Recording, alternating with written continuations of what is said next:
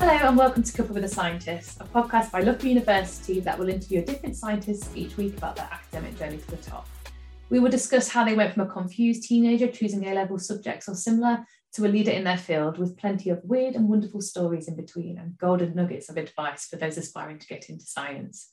As well as keeping your ears and brain entertained, we hope this podcast will dispel the myth that all scientists wear white lab coats and give you an insight into how vast the world of science really is. And because the makers of the show are painfully British, we'll be doing it all over a good cuppa. But before we get started, a quick bit about me, your host. I'm Meg and I'm a PR and Communications Officer at Loughborough University, and I'm also an aspiring scientist. I made the tough decision to return to university and pursue my love of biology, and I found podcasts to be an incredibly helpful resource when making this decision, though I found them to be slightly field specific. From social sciences to health scientists, we'll cover it all in this podcast and show you how vast science really is. And hopefully you'll pick up a few tips along the way and help you on your journey to becoming a scientist. So stick the kettle on and settle in. Joining us for today's episode is Professor Mark Lewis, a Professor of Musculoskeletal Biology and Dean of the School of Sport, Exercise and Health Sciences at Loughborough University. Mark is also the Director of the National Centre for Sport and Exercise Medicine and the Academic Lead for the National Rehabilitation Centre, a new 70-bed NHS rehabilitation facility near Loughborough. His expertise lies in the design and development of in vitro systems that are similar to human tissue, and the approaches he uses encompasses cell and tissue engineering and regenerative medicine, but more on all of that later. So hi Mark, welcome to the show. First of all, the important question, what mug have you gone for and what are you drinking in it? So this probably sums up the way I think about things is I don't have a favourite mug. So basically I just went to a random collection of things which don't match together. And I found this one, which is my, that's Flash Gordon, Queen Flash Gordon mug. Only because it, obviously one of the bands I first liked when I was a kid, a few years ago now. And I like the design and I like sci-fi. So maybe that's why really, but yeah, I don't really have any particular mugs. I just choose the nearest one, which is clean, if I'm honest. I mean, good tactics. And what are you drinking, tea, coffee? Tea, always tea. Yeah, nice. Don't drink coffee, always tea. Mine's not as cool as yours now. Mine seems a bit silly, but I've got my Marie mug from one of my favourite Disney films, Aristocats, and I'm drinking squash because I can't find any almond milk today, so not really Cuppa with a Scientist, no, but not we'll really. Let it go. Also a great film as well, Flash Gordon, if anyone, I think I just said that. So yeah, that's what Got to admit, don't think I've seen it, but I'll add it to the list. It's very kitschy, but if you like kitsch, it's worth watching. I'll report back. And we've also requested that you bring an artifact with you, something that kind of relates to your work. What have you got? So I had a hunt around. I'm not really a collector of stuff either, but I found this chap or chapess. That is an axolotl. It's actually was given to me by a company we're working with called Axol Biosciences, and I'll probably talk a little bit about that later on. But the reason that people are interested in this creature, so this is basically part of the salamander family. And the thing about axolotls is they are, because of the water, they live in a very specific part of the world, and there's something very specific about the water they live in. They don't mature, so basically they stay as embryonic creatures. But the reason that they're really interested in the area I work in is people, you can, poor little person, it seems a bit unfair, doesn't it, really? But you can, they regenerate their limbs. And so that's what we're particularly interested. Part of what we're interested in is regeneration and repair. There are some schools of thought that if you understand how creatures like this or lizards can regenerate lost organs or lost tails, then that might help us understand how human beings might do it. I don't subscribe necessarily to that school of thought, but fascinating creatures and with that sort of unique ability to be able to regenerate. So axolotl. Really cool creatures. And I always think they look like real life Pokemon. They're so cute. Well, I don't know about this. This one's been obviously cutified, which would normally be what I would do to it, but there you go. You can have a close up of the axolotl. There we go. Brilliant. So let's kind of get stuck into the more serious questions, I suppose. So you're an expert in musculoskeletal biology. Can you explain what that means, please? Yeah, really simply, it's understanding how the fundamental cell and molecular biology of musculoskeletal tissue. So the musculoskeletal system is basically your muscles, your bones, your ligaments, your tendons, your cartilage, how they work, in the first place. So on a macro level, that's I don't do this work, but obviously we have colleagues in our organisation who work in an area called biomechanics, which is a whole understanding how the whole thing works together. I try to, and I have for many years, try to understand how each tissue works independently, to understand things like hypertrophy, muscle growth, atrophy, muscle loss, and everything in between. So it's my fundamental training is cell and molecular biology. So it's to understand the genetics and the cellular responses of different tissues. Does that make sense? Absolutely makes sense. Fantastic explanation. You've obviously done that before. So it's kind of self-explanatory, I suppose, but for those wondering, why would you say this is an important area to study? Because it's an important area to study. That's a glib answer. Why? Because your musculoskeletal system is something which literally supports you your entire life. It's something which you need to look after. There's no coincidence that and we might talk about it later, I ended up working at the School of Sport Exercise and Health Science at Loughborough University, where it was from previous places. I worked at UCL, University College London, previously. Because understanding how to maintain that musculoskeletal system and how to moderate is really important. So, for example, as people age, actually resistance exercise is actually more important than cardiovascular exercise in terms of being able to get up out of a chair, live an independent life. So that's kind of, that's the one of the answers in terms of the general population. I got interested in it because, like pretty much everyone at Loughborough, I've got a story which is to do with sport, and my sport's rugby union, and I played my entire life and been involved. Injury is prevalent. You just see musculoskeletal injuries all the time. So just very interested, really. So that's kind of how I got into it in the first place. That's kind of the holistic answer. The reason I got into it from a scientist point of view is it's just really, really interesting tissue. So for muscle regenerates, like our friend, the axolotl here, your muscle regenerates. So when you lose muscle, or when your muscle's being stimulated, and that could be exercising, that could be walking around, you have cells within it which enable new muscle tissue to be grown. And so it is one of the few systems in the human body which is regenerative.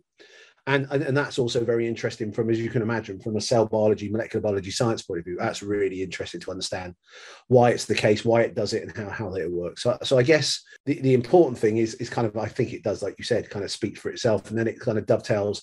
You can start with things around people's health, but then you look at loss of limbs. You look at, and maybe the ultimate fantasy is, could we grow new limbs completely, human replacements for people who don't have them. So we're going to discuss a bit more about your research later on and some of the applications, but I like to take it back a little bit on this show, because the whole point is that we're trying to show kind of that the path to where you are today isn't always straight. It can be winding, and I think it's really refreshing for people to hear. So correct me if I'm wrong, I can't imagine you always wanted to be a musculoskeletal biologist. What did you want to be when you were younger? Well, sort of, I did, really, in a funny sort of way. I was kind of always, my mum said the question I asked is why the whole time. Why does this do this? Why does that do this? I think people who end up being scientists do it all the time. Mm-hmm. Why is this? Why is that? Why is the other? And I was fascinated by how things worked. And so, tinkering around, taking things like radios and whatnot apart. And I was particularly interested in the human body, really, and how it worked. So my first intention actually was going to do medicine.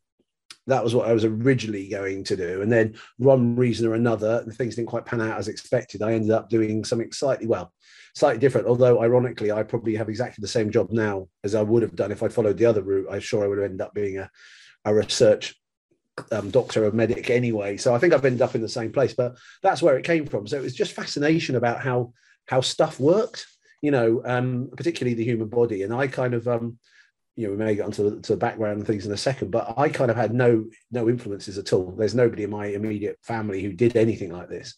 And so I was just kind of making it up as I went along. So I assumed the only people who studied anatomy, physiology, biochemistry were doctors. I didn't know anyone else could do it. So that was kind of the route I went down. As I say, things didn't quite go according to plan, but I ended up studying biochemistry and physiology instead. And I ended up doing a lot of things I would be interested in, which is kind of the medical sciences side of things, really. That's really interesting to hear. And I think one of the things we like to try and achieve with this podcast is dispelling the myth of science just being kind of one career. Because it was the same for me at school. I didn't realise how vast science is and just assumed it was, physics, biology, chemistry, that's what you do. There's nothing in between. But you're right, there's loads of different avenues you can explore. I think it's the integration of all those things, really, which is what's most interesting. And, I was the first in my family to go to university. My dad's a dock worker, worked on the docks, a docker on the south coast. I'm from Poole in Dorset. And my mum was a domestic cleaner. So I didn't have any kind of influences at all, other than probably love of sport from my dad. I was lucky that there are lots of people who, you can have debates about this with lots of people. But I went to a state grammar school. I know there's lots of debates around. So it was, for me, it was we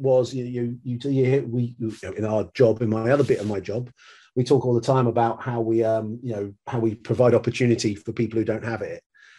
If I hadn't have passed the 11+ exam and gone to a grammar school and found a library and a rugby field, I don't know what, I would have, that was literally completely changed my life. So I think for me, it was, like you said, I was kind of just meandering my way through, not really knowing what you could do, but it came from literally a position of ignorance. It was like there was no other influences to help me go through. So I think, you see doctors on telly, right? So you know what they do. So therefore, let's do that. So let's talk. You said it kind of things didn't go to plan. So can we talk a bit more about that? So what did you study first at university, and where were you? And then how did that kind of progress to where we are today? This was A levels. I did biology, chemistry, and physics A levels. And I just didn't do well. It's a funny story, and it's quite funny to imagine it these days. But I got to the point where we didn't even have a UCAS then. We actually had a separate system for universities. Not everything was university then. And I'd started the process. I'd been offered, I'd gone to the stage where you hold your 2 offers for university in 2 cities.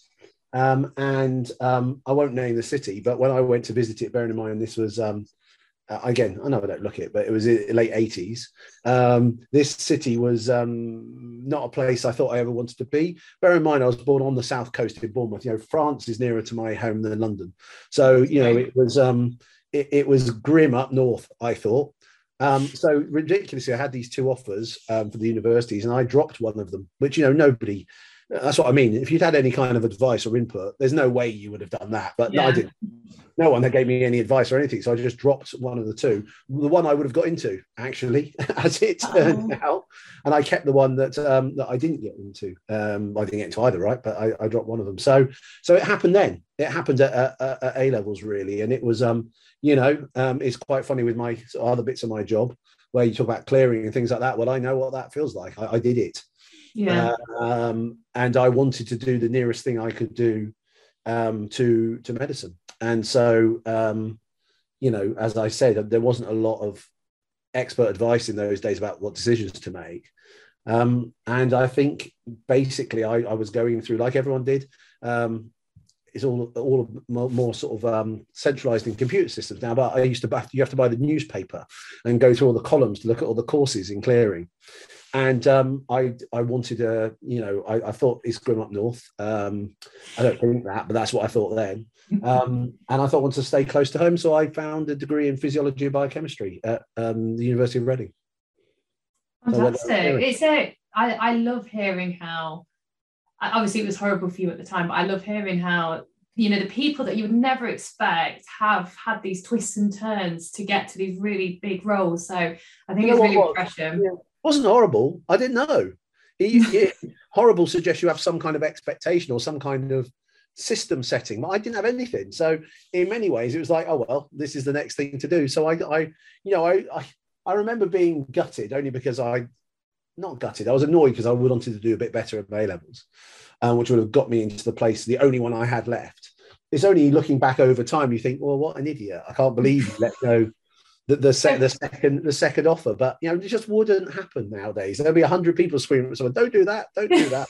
Yeah. You know, I was just left to my own devices a little bit. So, well, it's all worked out okay. oh, absolutely, yeah. So, Reading University. So you do the degree there. Did you go on to do a master's, or did you go straight to PhD? I'm just trying to work out how we got to Loughborough. Yeah. So, like many people, when you do a science degree, the first couple of years is bits of it which are really interesting. I kind of enjoyed learning all the biochemical cycles and things like that. But you know, it doesn't always come alive until you do a project. So I did a project in the final year, and I actually it was quite an interesting one actually. You can cut this out if you decide you don't want it in, by the way. I was working in the place I was working at, quite a big animal physiology setup. And the person I ended up doing a project with, again, you don't really know at the time, right? You get a list of things, say, oh, that looks interesting. Mm-hmm. They're interested in understanding how stress affects chickens laying eggs, basically. Oh, okay. And they were interested in basically neurophysiology. So how the stress axis, so cortisol, affected with the luteinizing hormone and you know the hormone cycles which are involved with egg production. And so a lot of that happens in the pituitary gland.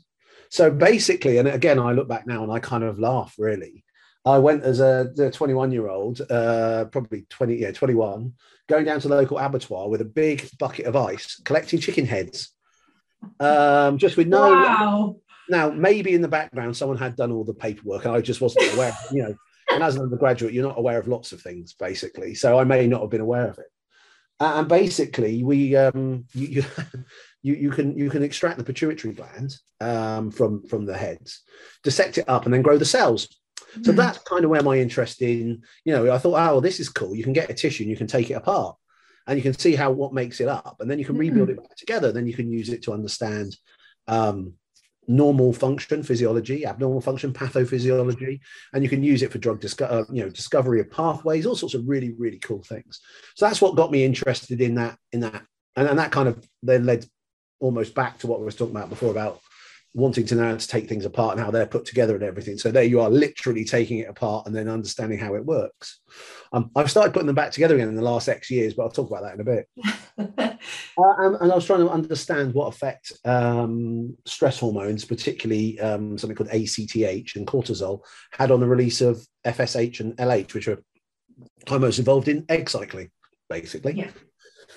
So that was kind of where the interest, I thought, oh, actually, this is quite cool. I like this. I can, you know, actually start measuring things. And it's from there, really.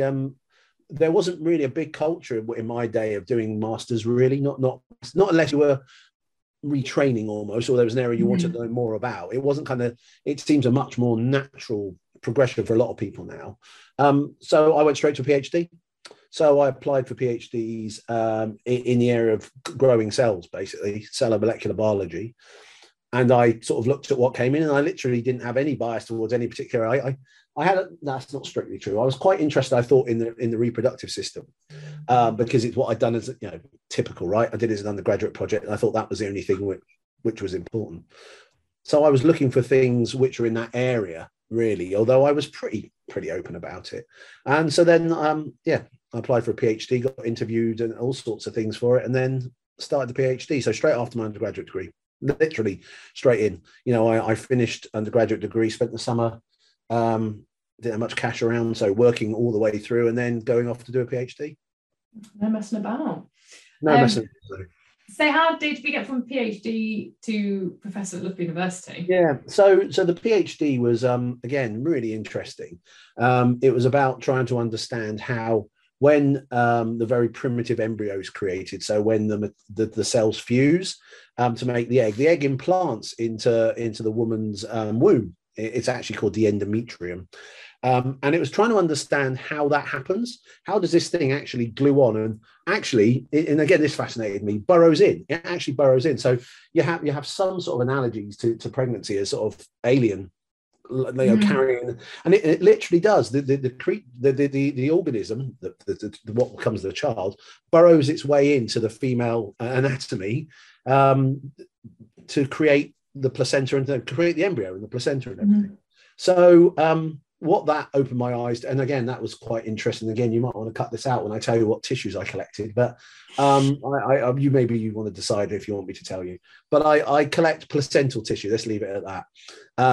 So that again, you're 22 years old and you're going into operating theatres, you're meeting people, you're collecting all sorts of specimens and things. So that was pretty cool, really. And I was doing it I went to London to do my PhD. A place called the Royal Postgraduate Medical School, associated with Hammersmith Hospital. It's now part of Imperial College. And you're right there in the middle of it, collecting samples and doing stuff. So that was pretty cool to be honest with you. And the processes that go on there are the same processes which are involved in, if they're abnormal, in things like cancer. And if they're normal, they're involved in growth. Quite a lot of the fundamental processes are the same. They just are regulated or not regulated appropriately, depending on the situation you're in. So then that led to me from being interested in a particular part of the body, if you like, or a particular process like reproduction, to actually I was much more interested in those events. And as I said, those events transcend any tissues. Lots of little different things in that. So I then looked for a postdoc. I wanted to stay in London. And I saw people who were interested in the molecules and things I was interested in.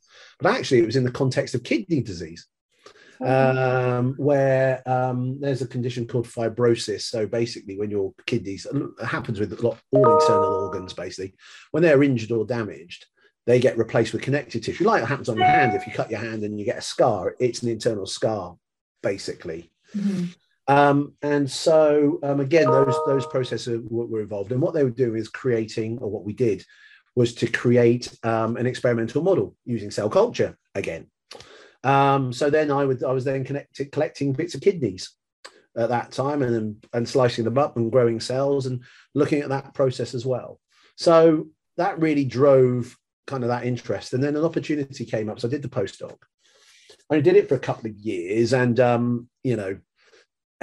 like many people who are in that world, you think, okay, well, this is pretty cool, but I've got to do another job now because the contract, it's contract research. So what am I going to do? And I thought, well, I may as well apply for academic roles, like many people do, apply for a variety of roles.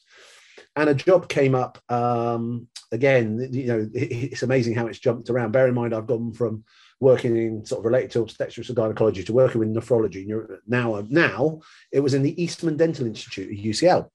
All right. And that was because the people there were interested in how your face grows, because obviously the most, if you don't have straight teeth, you're going to see an orthodontist who straighten your teeth. But often that's because of the way your skull has grown and shaping and things. And particularly interesting, this is where it comes in, the muscles and bones of the face, the muscles, bones and ligaments. I hadn't done any work on muscles and bones and ligaments at that point. But what I had done is a lot of work in these underlying systems, which were consistent. And as it turned out, those were the systems that was what I pitched anyway. They were looking for somebody who had knowledge in that area, what you would call matrix biology, I suppose. And so I went along, said, I don't know anything about these systems, but, the muscle or bone, but I do know about this stuff and maybe we can apply it. So I got that job. I then went through senior lecturer, reader at UCL. I was there for 93 to 2016 years. And I guess, so in that time, we'd gone from, interest in the muscles and bones, doing cell cultures again, collecting bits of tissue. And then I got involved in what at the time was stimulated by a photograph, which if you go online and look for it, is quite famous, of an ear on a mouse. Yes, I've seen it. And that was about almost doing what I'd done in, taking a tissue, creating the cells, then put them back together to recreate the tissue in vitro. So it was functional and it worked like the normal tissue. And I was at the point in my career then where we did a lot of work with cells, but they weren't reconstructed in that way. Thought, oh, well, that's really cool. I wonder if we can do that with muscles and bones and ligaments and tendons. So I've been working on that for quite a while as part of my, the research bit of my academic career. So we developed these models, and what we can do then, and actually much less well than we could do it now, is Grow Muscles Lab. So what we do is I could take a biopsy from your leg, from your vastus lateralis, this is one of your quadricep muscles. We can isolate the cells and we can recreate your muscle in the lab, basically. And we can exercise it, we can twitch it, we can do anything you like with it. But it's nowhere near as good as it is now. That was, bearing in mind, that was 2008-9. And I guess I was, if I'm honest, I think I was looking for, not for something else to do, but, I've been at UCL for a long time. And I got headhunted, actually, by Loughborough University to say, would you bring your work and your systems to Loughborough? So it's kind of a combination of, I knew the work we did had a lot of resonance with sport and exercise. I didn't work, although ironically UCL does a huge amount in that area now, but at the time, where would you go? You go to Loughborough, right? It was the obvious place. So I sent an email to a couple of now my colleagues to say, hey, look, I've got these systems. We think it behaves like real muscle, but we'd like to try it out with a few people. We'd like to try a few experiments out. And I always say this to the two colleagues. One of them never replied and the other one did. I remind them of this. The one who didn't reply, I see them. And I got asked up to do like a little research seminar thing. And off the back of that, I got offered, what I think it was called Star Professor then, but like the Excellence 100 type stuff, to come and join Loughborough University. So that's kind of how it happened. So it really came on the back of that work that I'd spent many, many, many years doing. On the side, I'd done quite a lot of leadership roles and other things as well. So that obviously, as you imagine, when you come in at a senior level, I came in as a prof, basically. Right. There's lots of other things that people look at, not just that. But that was one of the main drivers. So that's kind of hand up at Loughborough. So let's jump to a bit more to present day. So you're at Loughborough. What does your day-to-day / typical month, if there is one, what does that look like for you? Lots of meetings. I'm not someone who, everyone has slightly different styles. I like people and I like talking to people. So I'd always much rather talk to somebody about something rather than send an email or whatever. I mean, I've always had a mantra that I don't mind sending good news by email, but I always want to give the bad news or news that might be perceived as bad personally. So, if something's been unsuccessful or whatever, I'd much rather tell people personally. Yeah. Because of my role as a dean, obviously I'm on the academic leadership team of the university, so there's a lot of university level things. So lots of meetings. I don't really have many minutes in the day where I just sit in an office or sit doing things myself. I haven't worked in the lab for over a decade, obviously, because once you get to position, you write grants and things to pull people into work for you and do that. So that's always nice days. Nominally, I do my dean's role 4 days a week, and I do that 1 day a week, but of course they all kind of bleed into each other. But the advantage is you just get to meet lots of different people. I think that's the thing I would say. It's not the same meeting with the same people about the same things. I particularly enjoy the strategic side of things and think about where we're going to go and plot the future, as it were, and work towards that, both in the big level as my job as a dean, but also in terms of still the research and the things I'm involved in now. So let's talk about your research now. So first of all, can you tell us about the upcoming National Rehabilitation Centre, please, and what your involvement in this project is? Yeah, of course. Quite a long story, so I'll try and keep it as brief as possible. So the UK military, so that's all the forces together, do all of their medical stuff together. And they had a rehabilitation centre. So when someone's been injured, rehabilitation post-injury to get back to full service in a place called Headley Court near Epsom in Surrey. They were supported philanthropically, if you like, by the Duke of Westminster. The previous Duke of Westminster, unfortunately, died a few years ago, and now his son. To be careful what you wish for, right? The people down there said, well, we haven't got much space. We're in Marine Belt. We can't really expand. It's quite difficult. And at the time, that would have been at the height of the Iraq and Afghanistan conflicts.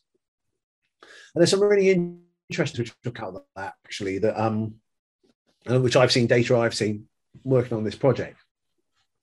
That the sort of events and things, it's all going to get a bit serious, I'm afraid.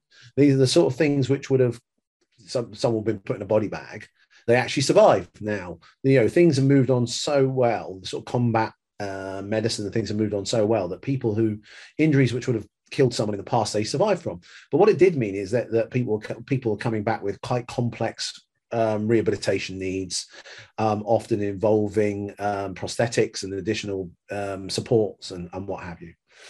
So there was felt to be that the Headley Court wasn't future proofed. So the Duke of Westminster said, right, well, what I want to do is I want to build a new one, basically establish a new Defence Medical Rehabilitation, the DMRC. I'll come on to the NRC in a sec. And what he did, and quite, just makes your mind boggle really, is that the defence complex is about £350 million, I think it was. What they did is they bought the land. So they did a survey to find out, well, what's the best place to have it. And the best, and I'm sure you know this yourself, but where we are in Loughborough, etc., we're not very far from the geographical centre of the UK. So being in the centre is not a bad idea. It's just as hard or just as easy for anybody to get anywhere. So that was number one. It had to be less than an hour from Birmingham by road, because you may not be aware, but the main trauma centre for the military is in Birmingham. So if people were flown back in who were injured, they'd be treated in Birmingham for the primary injuries, and then they'd go to a rehabilitation centre. And they happened upon the site of a place called Stamford Hall.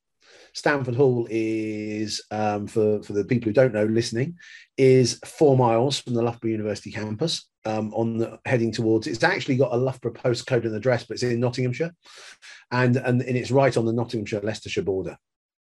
So what he said was, okay, if we can establish this centre, I want two things from the government, and of course, he had the connections to talk directly to the government, say two things. I'd like the MOD to move its funding from Headley Court to Stamford Hall, kind of obvious. And then secondly, I'd like the government to commit to a national rehabilitation centre alongside. So about 3 or 4 years ago, the Chancellor of Exchequer announced that there had been money put aside, £90 million for the National Rehabilitation Centre. And that's one of the things that, again, I've learned in the areas I work in. If you lose a limb, it would be great if you could just grow one back like Axolotl here. That there's a lot learnt from combat and sport, actually, which translates into general public. And so having them juxtapositioned next to each other, juxtaposed, I should say, was the ambition. So the Defence and Medical Rehabilitation Centre has been open for about three years. I think they opened when COVID happened. And at the moment, I'm now on the national board to establish a National Rehabilitation Centre. So that's going to be, I think it's now gone up to over £100 million development, which will sit a few hundred metres from the Defence Medical Rehabilitation Centre. What it'll do really is completely revolutionise rehabilitation. Rehabilitation is a funny area, really, because it means something to everybody, but it never means the same thing to everybody. Right. And really, what I see it as a rehabilitation is if you have any major life event. Now, that could be a car accident, but that could be being diagnosed with type 2 diabetes. There's always a rehabilitation process. So it could be mental health, mental illness, where people need to rehabilitate. And so obviously, so often the best way to deal with these things is for it not to happen in the first place. So prehabilitation, that can be important in some areas. So, prehabilitation for type 2 diabetes would be around lifestyle choices, for example. Right, yeah. And also in rehabilitation about, and then the cool science fiction, things like exoskeletons and things like that for people to wear as our sci-fi films and what have you, for that kind of end of it. So what it's really done is it's kind of, rehabilitation research was always kind of, rehabilitation more generally is always kind of seen as old people's homes and Zimmer frames. And actually, it's way, way, way more than that. And it encompasses a whole range of disciplines. That's the other thing as well. So lots of health and medical disciplines, engineering, biological sciences. It's really, really broad. So that's what it'll be there for. It will have people in it. So there'll be people treated in it. So one of our project partners is clearly the NHS. So there will be people treated in it, but there'll also be people going there for the community of people.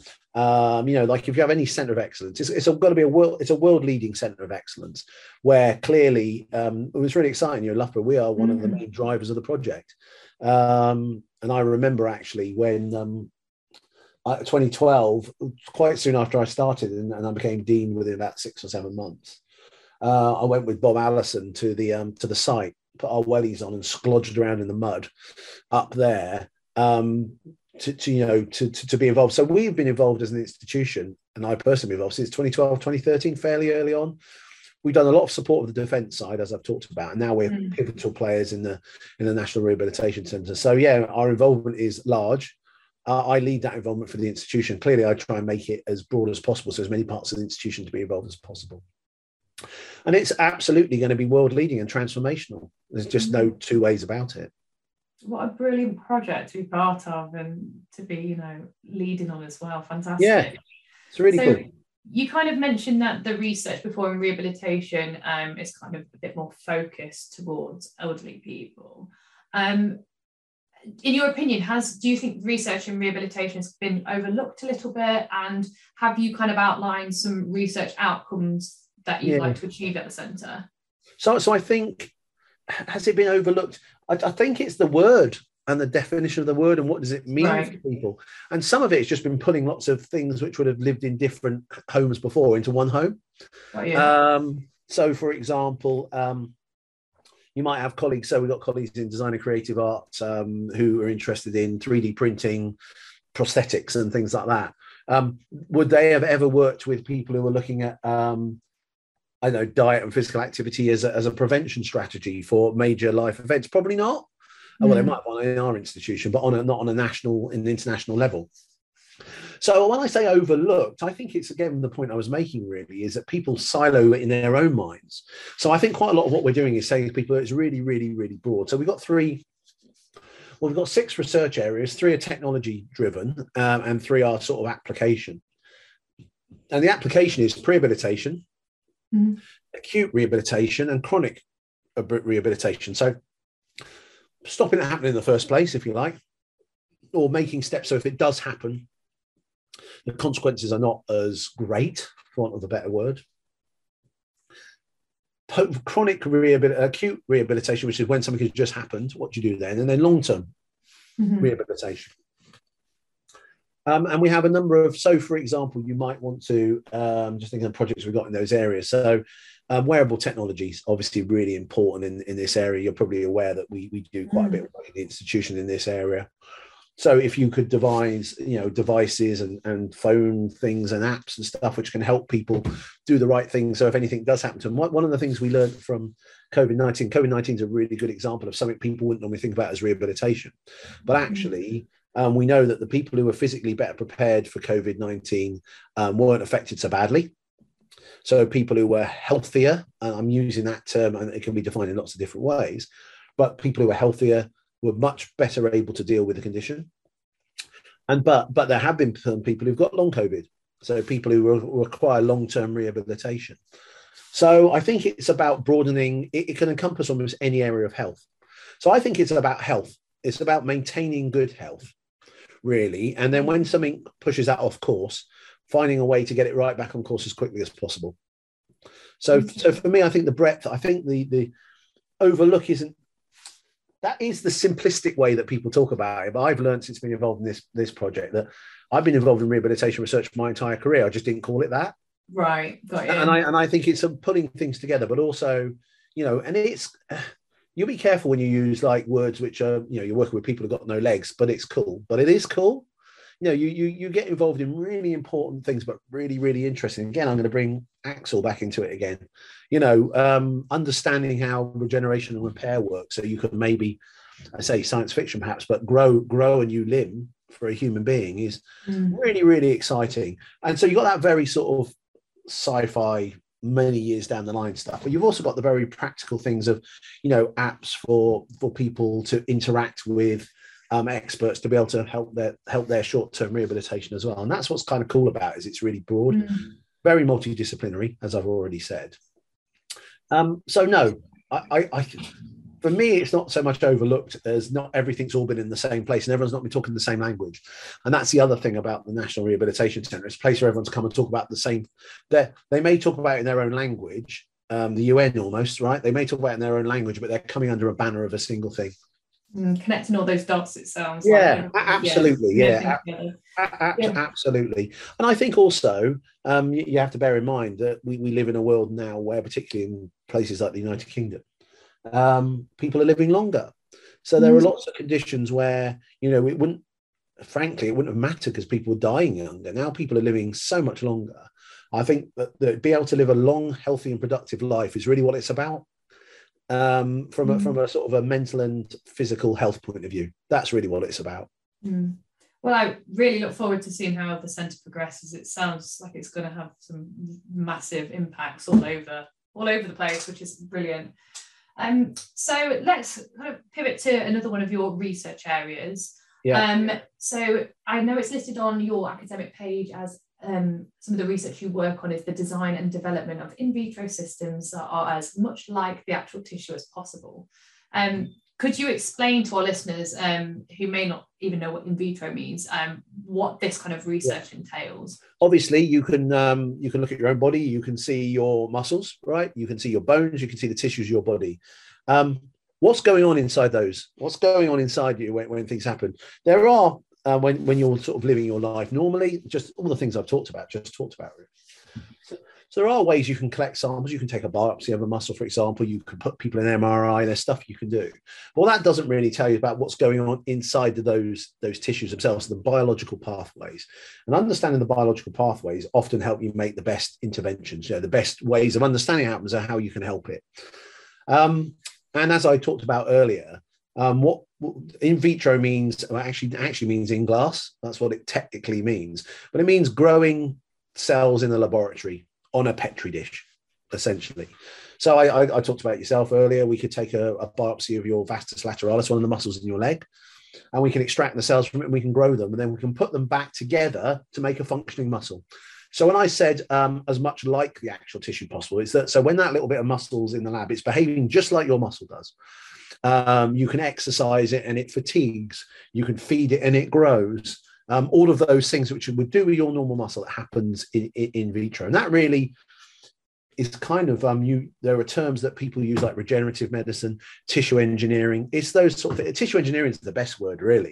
It's rebuilding a tissue so it behaves exactly like it does in your body, which sounds really, really straightforward. And it sounded really straightforward to me at the beginning. Then you realize it really isn't straightforward at all, because of course what you're doing is you're isolating from, you know, your muscle tissues are connected together to the rest of your skeleton, which are in your body. So everything's connected together. So there's always you know, bits and pieces you need to add back in to make them behave.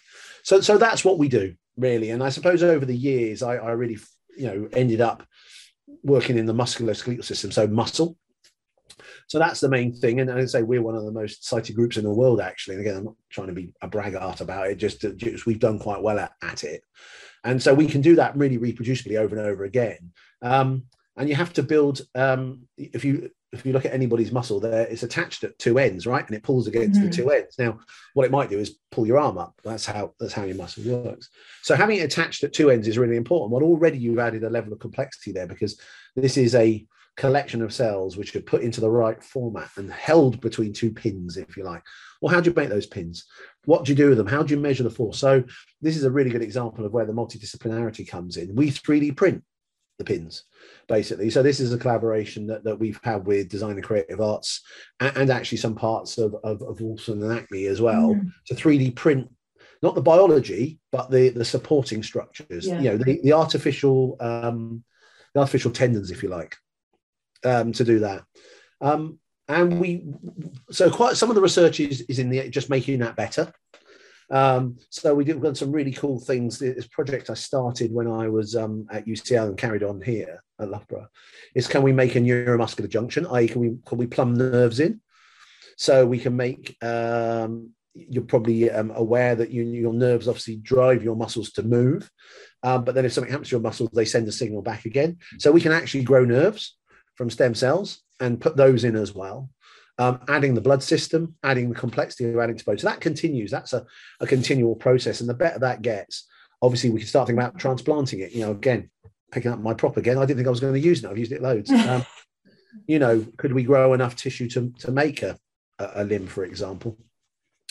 And and then to use it for things.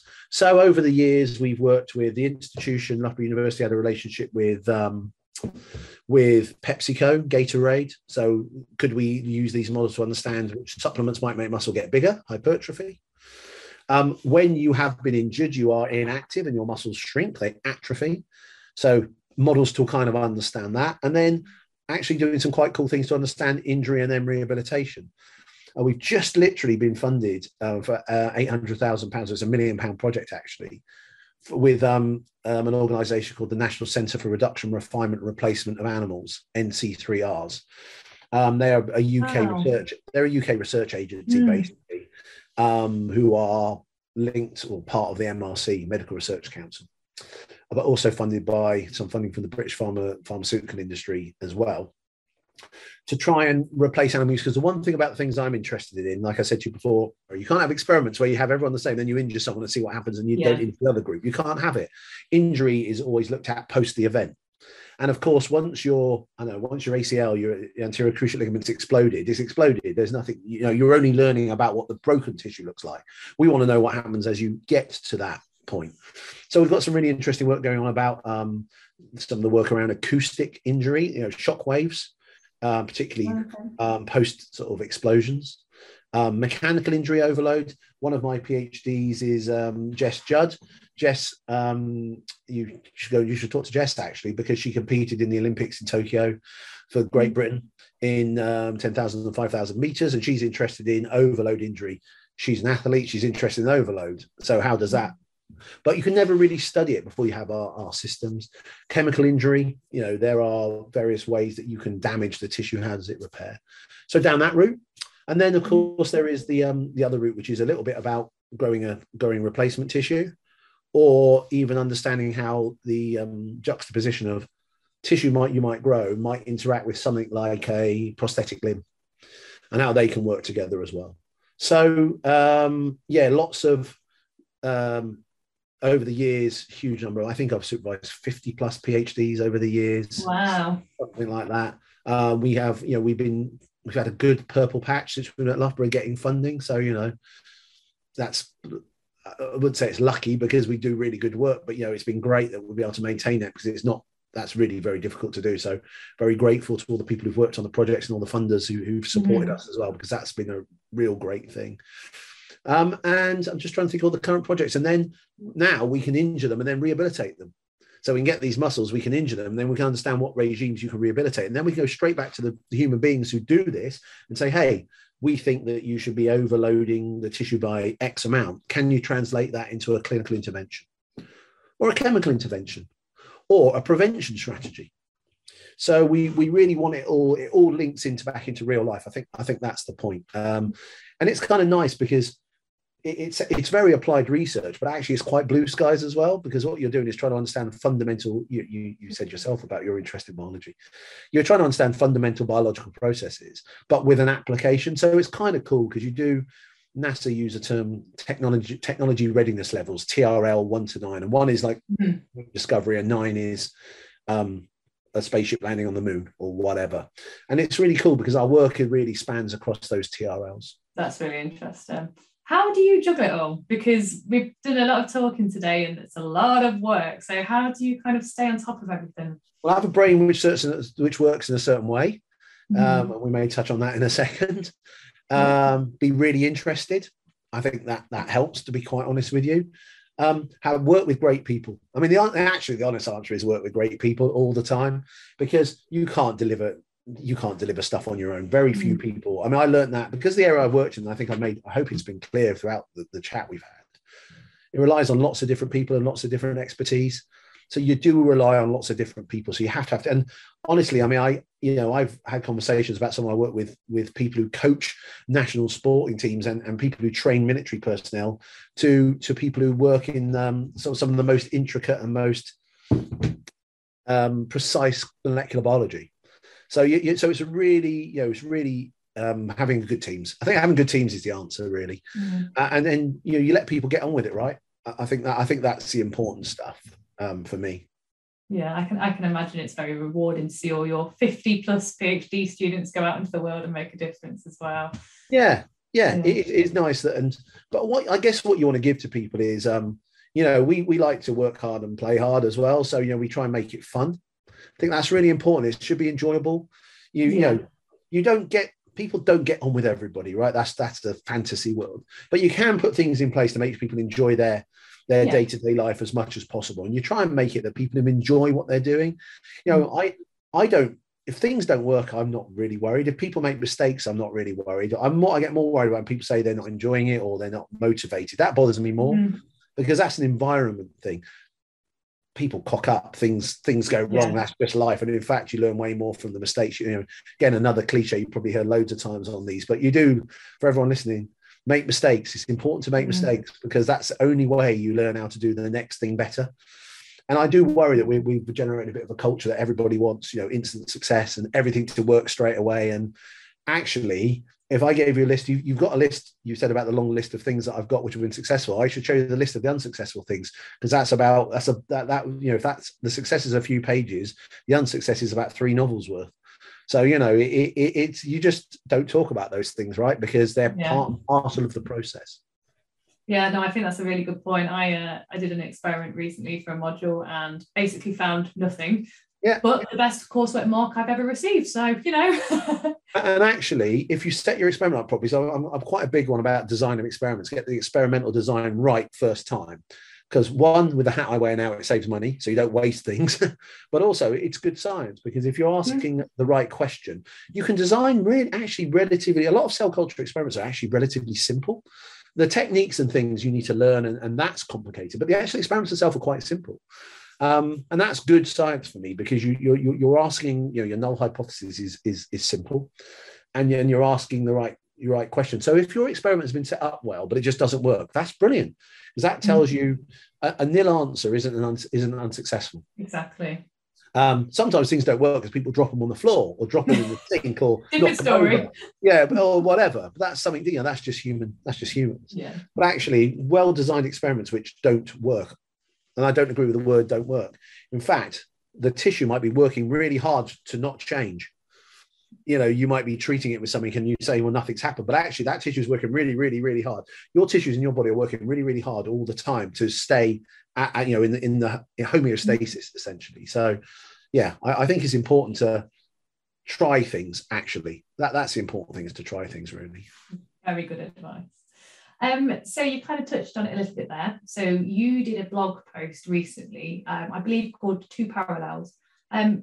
Could you tell our listeners a bit about what you wrote about in this blog and why you decided to share, please? Yeah. So I think it's about ADD, actually.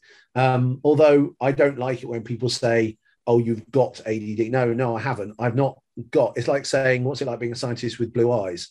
It's not a question you'd ask anyone. And I've not got a disease. It's nothing. It's me. It's just part of my makeup. It was my own son, actually, who was having some struggles. And of course, the support mechanisms these days are way better than when I was younger. Way, way more. People are more aware of things. Perhaps they're not as aware as they should be, but they are more aware. They tend to really concentrate only on children in this area. And in fact, it's very obvious that the people who don't sort of work on strategies when they're younger, they just find their own strategies.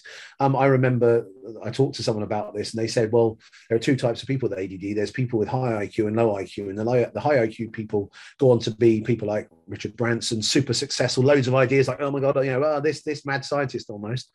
And the unsuccessful people end up in prison. So I thought it was a little bit unfair, but it really is that kind of that side of it. So it was really supporting my son, to be honest. That was the reason I did it. But then when I heard about the things he was talking about, I thought, that's me.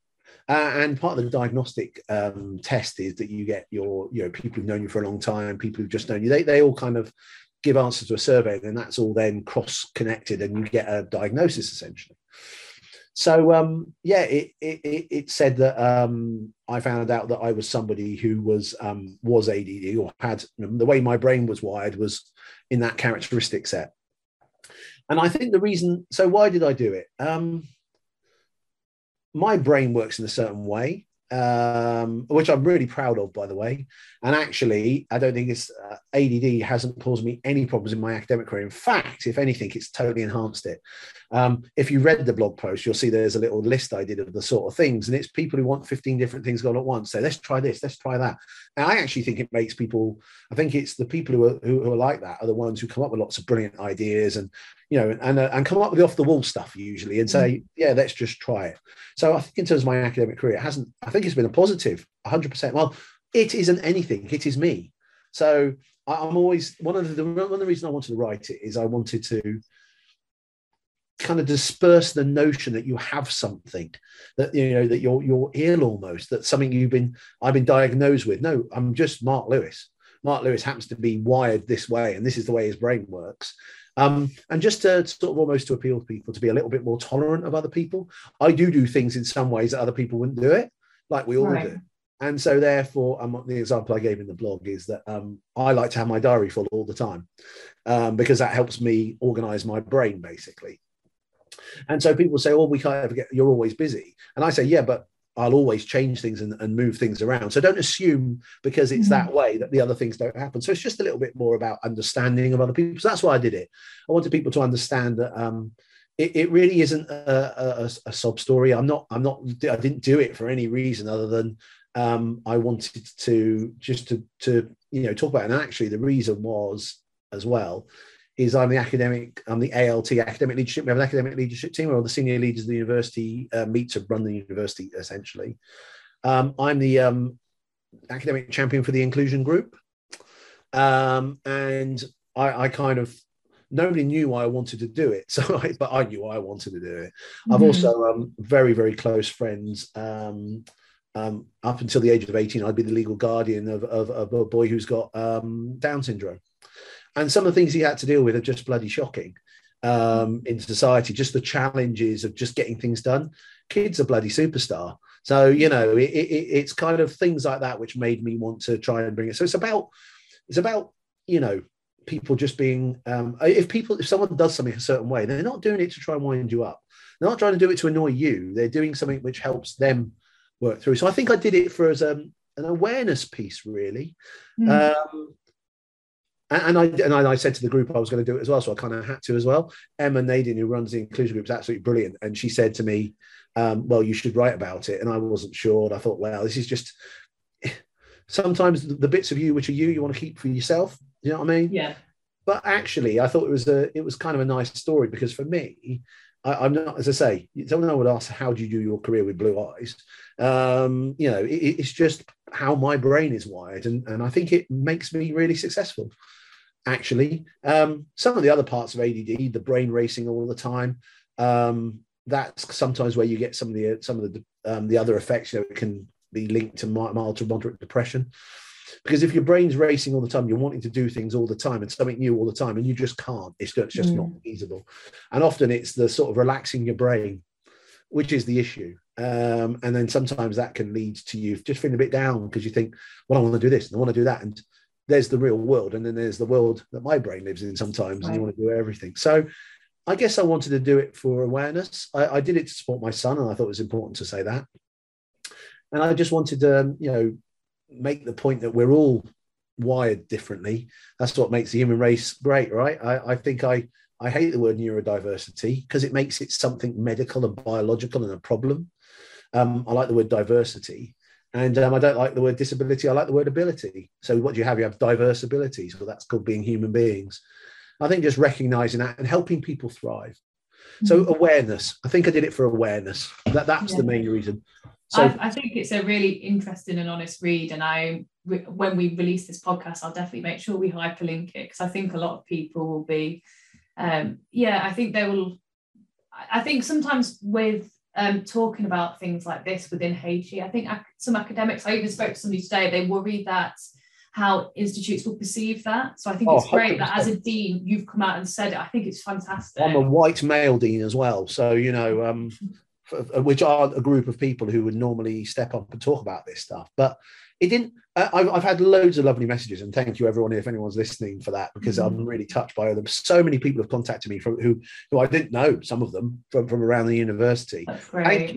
Thanking me for doing it. And And they use the word brave, and I know, and I'm not dismissing what they've said to me, but I just don't think it is brave. I'm just talking about me. Honest. That's the word I'd use. It's and being honest is the important thing. Mm-hmm. And you're right. One of the things that the inclusion group are really keen on. We do a lot around this for students, but it's important we do it for staff as well. Absolutely. But that's the group of people I kind of represent, or work with, I should say, not represent. It's really about just understand that everybody's different. I think that is as simple as that, really. And don't judge. I think people worry about being judged, as you've said. And it actually, it's shocking, really. Again, I think it goes back to Victorian concepts of normality and what is normal. I can tell you I'm abnormal according to the airlines because I'm 6'4" and I can't sit in any of the seats because they're for a normal height person. This is what I mean. There's these concepts of normality which don't really exist, and which were made to for various reasons in the past. So I think it's just about accepting that everyone's different, right? And I think you learn a lot about people, and you find out a lot about different people in their lives, and how many different ways there are of working at Loughborough University, actually. So I think that's why I did it, really. I just wanted to talk about it, really, and I promised some of the people I were going to do it, so it was a little bit of push as well. No, I think it's great that you have. To finish off, we're going to do a bit of a quick fire question round, just because we've been chatting for a while, which I absolutely love, but I'm sure our listeners probably don't want a 4-hour podcast. So we'll do a bit of a quick fire round. I can talk a high leg off a donkey, don't worry, for hours. So can I, and also because you're in the biology field, both of us together, we could be here all evening. So quick fire, what's the most exciting thing about your role? The different people I deal with and the different projects, and the breadth of the projects I get involved in. The not so glamorous parts?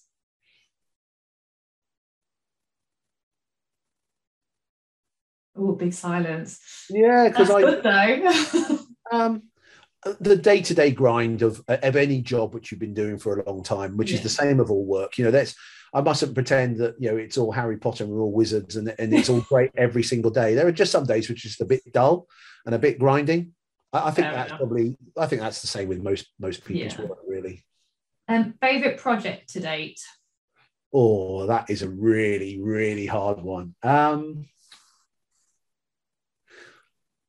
I think probably when we got I'll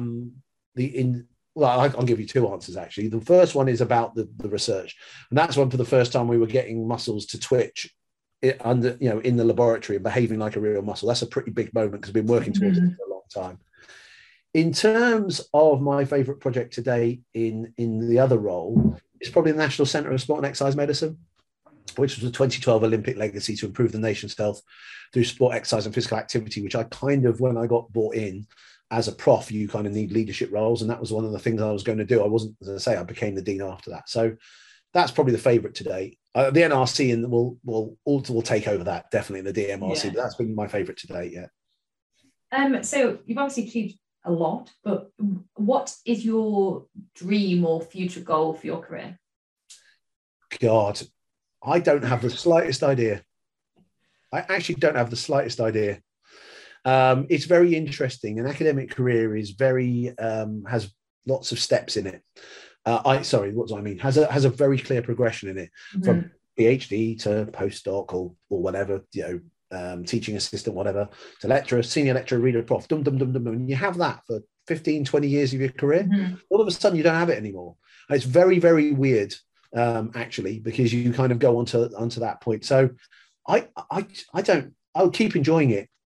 Good, that's a good answer. I think that's my answer. Chase what interests you and what's enjoyable. Yeah. What do you do in your spare time? Are you still doing rugby? I still run around while I stand on a rugby field. So I still do that. It's very lucky. I'm very fortunate. I can play with my sons as well now, so that's nice. That's probably my main sort of stuff outside work. What else do we do? I'm a social beast. I like socializing, so you'll always find me organising, trips to the pub or the theatre or go to watch sport. I like people, so things which involve being around other people. I'm terrible if I'm on the house on my own. I hate it. I'm just not somebody who likes being on my own. If I'm honest, I don't really like my own company in a kind of a positive way. So being around other people and doing stuff, which kind of fits with all the things we talked about, I think. Absolutely. And then just looking forwards a bit, so we've kind of covered past, present, let's go to future. For the next generation of scientists kind of stepping into your field, what do you think will be the next hot topics for them? For me, I think it will be how can you make lots of a tissue? Mm-hmm. So why is that important? Well, again, the prop I was never going to use. If I want to make a leg, I need bones and muscles and ligaments and tendons, and I need to grow that. That's as much an engineering and processing technology challenge as it is about a biological challenge. And not only that, there's another world that you're probably quite aware of, or maybe the listeners are, I don't know, about clean meat. So about growing. So what we do in the lab is we grow muscle. A steak is muscle. So we've now having more and more involvement with people who are trying to grow meat in the laboratory, basically growing meat. It's just muscle, which they eat. And that, again, is going to be limited by how much you can make. Not can you do it. The technology, we're pretty much there. So I think for me, that's going to be the hot topics, is being able to literally replace farm animals with laboratory grown meat and be able to completely regrow an entire new limb to give back to somebody. Wow. Well, that's fascinating. Watch this space. Yeah, well, it won't happen in my lifetime, but who knows? Who knows? And final question. So for people listening that are kind of aspiring to be like you and work in kind of your industry, do you have any words of wisdom, or alternatively words of wisdom your younger self would have liked to have heard? Pursue things which interest you. And now I understand that those people say that, and that can be very trite, because we've got, like you alluded to earlier, people have got mortgages to pay and mouths to feed and all that kind of stuff. So it's not always straightforward, but wherever you can, I think I would follow what interests you, but don't follow it blindly. So there are some people who say, oh, I'm really interested in, like my example I always use is the physiology of camels or something.